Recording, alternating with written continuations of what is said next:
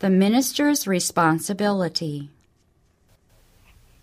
I charge thee, therefore, Paul wrote to Timothy, before God and the Lord Jesus Christ, who shall judge the quick and the dead at his appearing and his kingdom, preach the word. Be instant in season, out of season, reprove, rebuke, exhort with all longsuffering and doctrine. 2 Timothy 4, verses 1 and 2. This solemn charge to one so zealous and faithful as was Timothy is a strong testimony to the importance and responsibility of the work of the gospel minister. Summoning Timothy before the bar of God, Paul bids him preach the word, not the sayings and customs of men, to be ready to witness for God whenever opportunity should present itself, before large congregations and private circles, by the way and at the fireside, to friends and to enemies, whether in safety or exposed to hardship and peril, reproach and loss. Fearing that Timothy's mind-yielding disposition might lead him to shun an essential part of his work, Paul exhorted him to be faithful in reproving sin, and even to rebuke with sharpness those who were guilty of gross evils. Yet he was to do this with all longsuffering and doctrine. He was to reveal the patience and love of Christ, explaining and enforcing his reproofs by the truths of the Word. To hate and reprove sin, and at the same time to show pity and tenderness for the sinner, is a difficult achievement.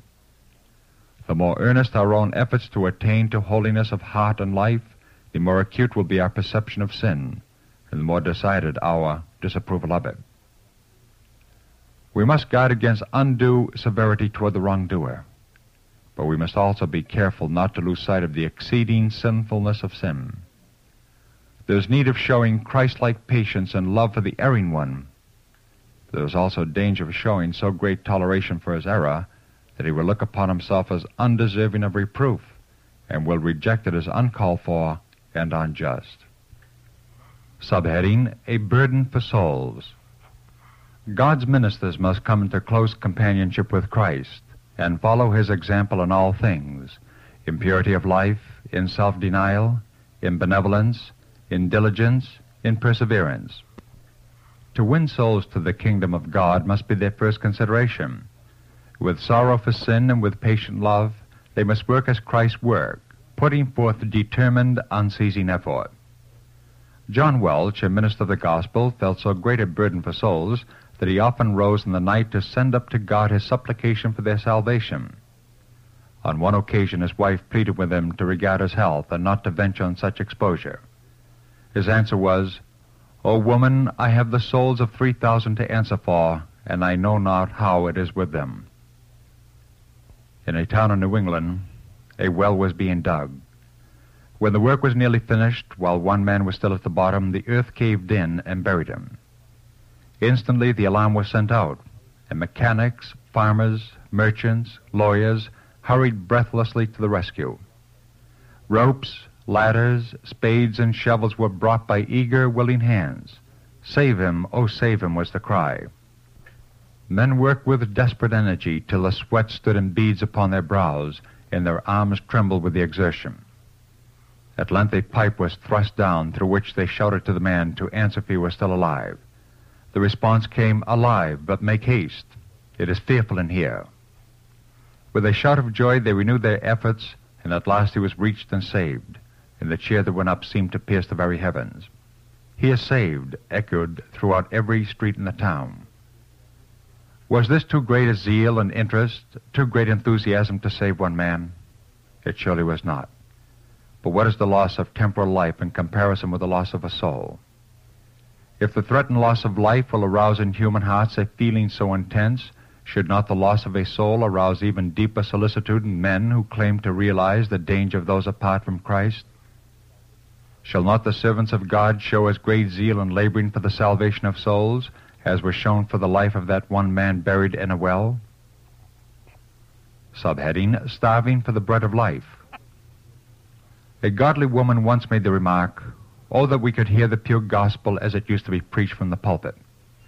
Our minister is a good man, but he does not realize the spiritual needs of the people.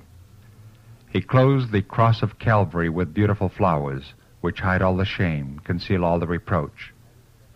My soul is starving for the bread of life.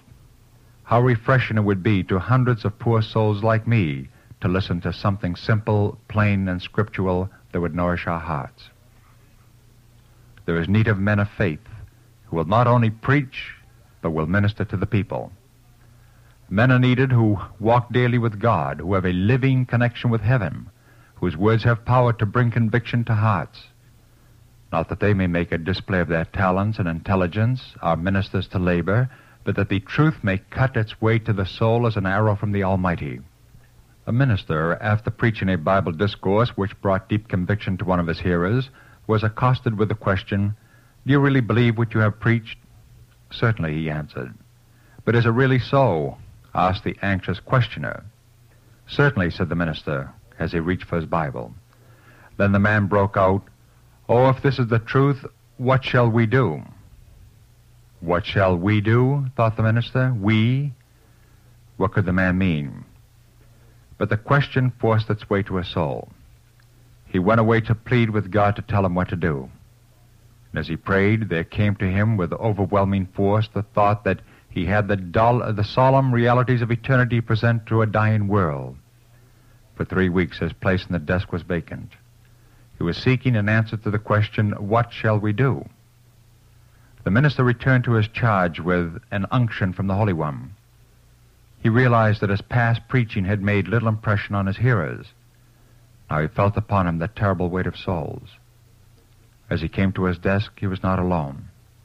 There was a great work to be done, but he knew that God would not fail him. Before his hearers, he exalted the Savior and his matchless love. There was a revelation of the Son of God, and a revival began that spread through the churches of the surrounding districts. Subheading, the urgency of Christ's work. If our ministers realized how soon the inhabitants of the world are to be arraigned before the judgment seat of God, they would work more earnestly to lead men and women to Christ. Soon the last test is to come to all. Only a little longer will the voice of mercy be heard. Only a little longer can the gracious invitation be given, "If any man thirst, let him come unto me and drink."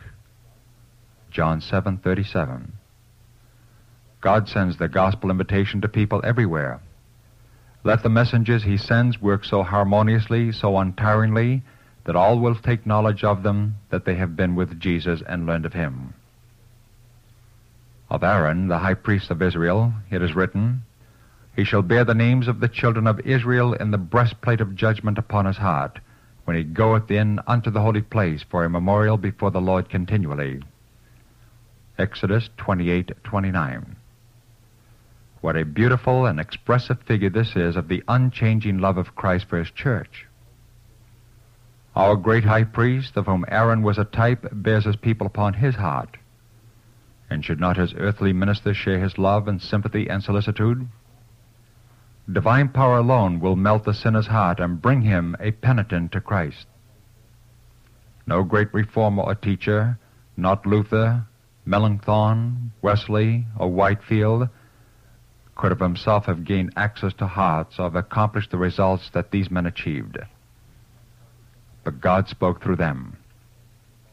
Men felt the influence of a superior power and involuntarily yielded to it. Today, those who forget self and rely on God for success in the work of soul saving will have the divine cooperation, and their efforts will tell gloriously in the salvation of souls. I feel constrained to say that the labors of many of our ministers lack power. God is waiting to bestow his grace upon them, but they pass on from day to day, possessing only a cold, nominal faith, presenting the theory of the truth, but presenting it without that vital force which comes from a connection with heaven, and which sends the spoken words home to the hearts of men.